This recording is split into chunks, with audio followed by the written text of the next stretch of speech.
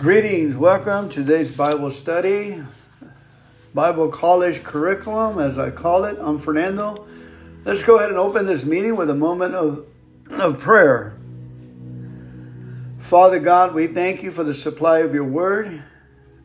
Lord, we ask you to let it enter us into our hearts today, now. It will come. If we should have it, it will surely come. In Jesus' name, let it come. For all things are possible with you, Lord God. Open our hearts and our minds that we may establish your word more and more into our hearts, into our minds, and into our souls. Amen. Reading for today will be November 16th. Pick Up Your Sword by Kenny Copeland. But thou, O man of God, fight the good fight of faith. 1 Timothy 6:11 and 12. When you're up against the wall, don't start begging God to break through it for you. That's not the way he works. He'll give you the plan. He'll give you the power. And he'll guarantee the victory. But your hand, not his own, is the instrument he's going to use to get the job done. You're going to have to stretch forth your hand by speaking and acting on the word, even when circumstances are against you. God gave me striking revelation of that over 20 years ago through a vision he gave me in Beaumont, Texas. I was preparing to minister in a service there, spending some time in prayer, when suddenly I saw myself standing in the pulpit of the church. Looking up, I saw a dragon, a horrible, ugly thing, poke his head through the front door of the church. As he came into the church, his body expanded like a balloon, filling the whole room. He was snorting fire and smoke. When in the vision he turned it on me, he almost burned my clothes. As I fell back on the floor, I saw Jesus standing nearby with a sword in his hand. Why doesn't he do something about this? I thought. Can't he see me? I'm hurting. But he didn't move. He just stood by with a frown on his face. I could tell he was really put out with me. The Bible says God was not pleased with those who were overthrown in the wilderness. 1 Corinthians 10:5. And he wasn't pleased with me either as I lay there on my back in defeat in this vision. Then Jesus held out the sword to me and pointed at the dragon. The look on his face said, "Get up." I reached up to catch the hold of the sword, and an instant before I touched it, Jesus turned it loose. The sword stayed in midair of its own accord. I grabbed it and began to pull myself up. Not only did it hold firm, but it began to lift me. I stood and touched the dragon's chin with my sword, and it split him from one end to the other. It laid him open right before my eyes. In amazement, I looked down at the sword. Why haven't I used this before, I thought. Don't wait. Whatever you do, don't wait for God to slay the dragon in your life.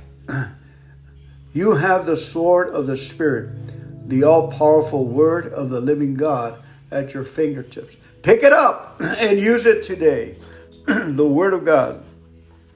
The scripture reading for today is Joshua 11, verses 5 to 23. Let me go ahead and run over there real fast like Joshua 11. Alrighty. 5 to 23. Is that correct? I need Joshua 11:5. It says, so all the kings met, and they came and encamped together at the waters of Merom to fight against Israel. Then the Lord said to Joshua, do not be afraid because of them, for tomorrow by this time I am going to hand over all of them, slain by the sword, to Israel. You shall hamstring, disable their horses, and set fire to their chariots. So Joshua and all the people of war with him came against them suddenly by the waters of Merom and attacked them. the Lord handed them over to Israel, who struck them and pursued them as far as Great Sidon and Misrephothmaim, and eastward as far as the valley of Mizpeh. They struck them down until no survivors was left. Joshua did to them as the Lord had told him. He hamstrung, disabled their horses, and set fire to their chariots. At that time, Joshua turned back and captured Hazor and struck its kings dead with the sword. For Hazor previously was the head of all these kingdoms. They struck all the people who were in it with hedge of the sword, utterly destroying them. There was no one left who breathed. And he set fire to Hazor. Joshua captured all the cities of these kings and all their kings, and he struck them with the edge of the sword, utterly destroying them, just as Moses, the servant of the Lord, had commanded. But Israel did not burn any of the cities that stood, walled and fortified on their mounds, except Hazor alone, which Joshua burned. The sons of Israel took as their plunder all the spoil of the cities and the cattle, but they struck every man with the edge of the sword until they had destroyed them. They left no one alive, just as the Lord had commanded Moses his servant. So Moses had commanded Joshua, and so Joshua did. He left nothing undone of all that the Lord had commanded Moses. So Joshua took all this land, the hill country, all the Negev, south country, all the land of Goshen, the lowland, the Arabah plain, the hill country of Israel, and its lowland, from Mount Halak that tries towards Seir in the south, even as far as Baal-Gad in the valley of Lebanon, at the foot Mount of Hermon in the north. He captured all their kings and struck them and put them to death. Joshua waged war with all these kings a long time, at least 5 years. There was no city that made peace with the Israelites except the Hivites living in Gibeon. They took all the others in battle.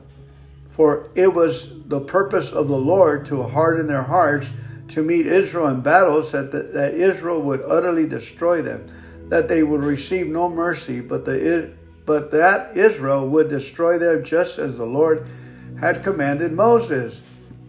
Then Joshua came out at that time and cut off the Anakim from the hill country, from Hebron, from Debir, and from Anadab, and from all the hill country of Judah, and all the hill country of Israel. Joshua utterly destroyed them with their cities. There was no Anakim left in the land of the children of Israel, only one in Gaza, in Gath, and in Ashdod of Philistia, some remained. So Joshua took the whole land of Canaan according to all the Lord had spoken to Moses, and Joshua gave it as an inheritance to Israel, according to their divisions by the tribes, so the land had rest from war. Amazing stuff. To me, I had a vision of God. I kept, in my early days, in my Christianity, I kept asking God, why don't he do something? I needed work. I didn't know how to pay my bills. The reeling of my mind was just confusion, and emotion. I was trying to live spiritually, but I had to live in this world. And I was praying for 3 weeks. I was fasting and praying and crying out to God to do something. And he finally came up to me and he showed me in a vision. He showed himself to me. He was full of blood in his robe, and he was handing me the keys of the kingdom. To me, he gave me that same face he gave Kenny Copeland. The face like, I done all I possibly can do. The ball is on your court. The keys were bloody. His robe was bloody. His face looked like he just was in a pool of blood, and he stood up like water, like coming out of a pool when the water was dripping, but it was all blood. And to me, it looked like me. He went for those 3 days into the pit of hell, and he fought all those demons and Satan, and took the keys of Adam, which is the word of God and the appropriate authority, that we have authority here on this earth to command things. And he was handing me the keys in this vision. So the keys that Jesus gave me is the word. The word goes forth, and it's just like Isaiah 55:11, 10 and 11, as we've been studying. The word of the Lord comes down from heaven like the rain and the snow, and it doesn't go back, but watereth the earth and makes the seed to grow. So shall my word be that goes forth from my mouth, saith the Lord. Amen. So we use the established word of God to hit Satan in the nose, hit Satan in the gut. The devil is defeated by the blood of the Lamb. The devil is defeated by our word and our testimony, and we are committed and enjoying this process in Jesus' name. Amen. So be it, folks. Get excited.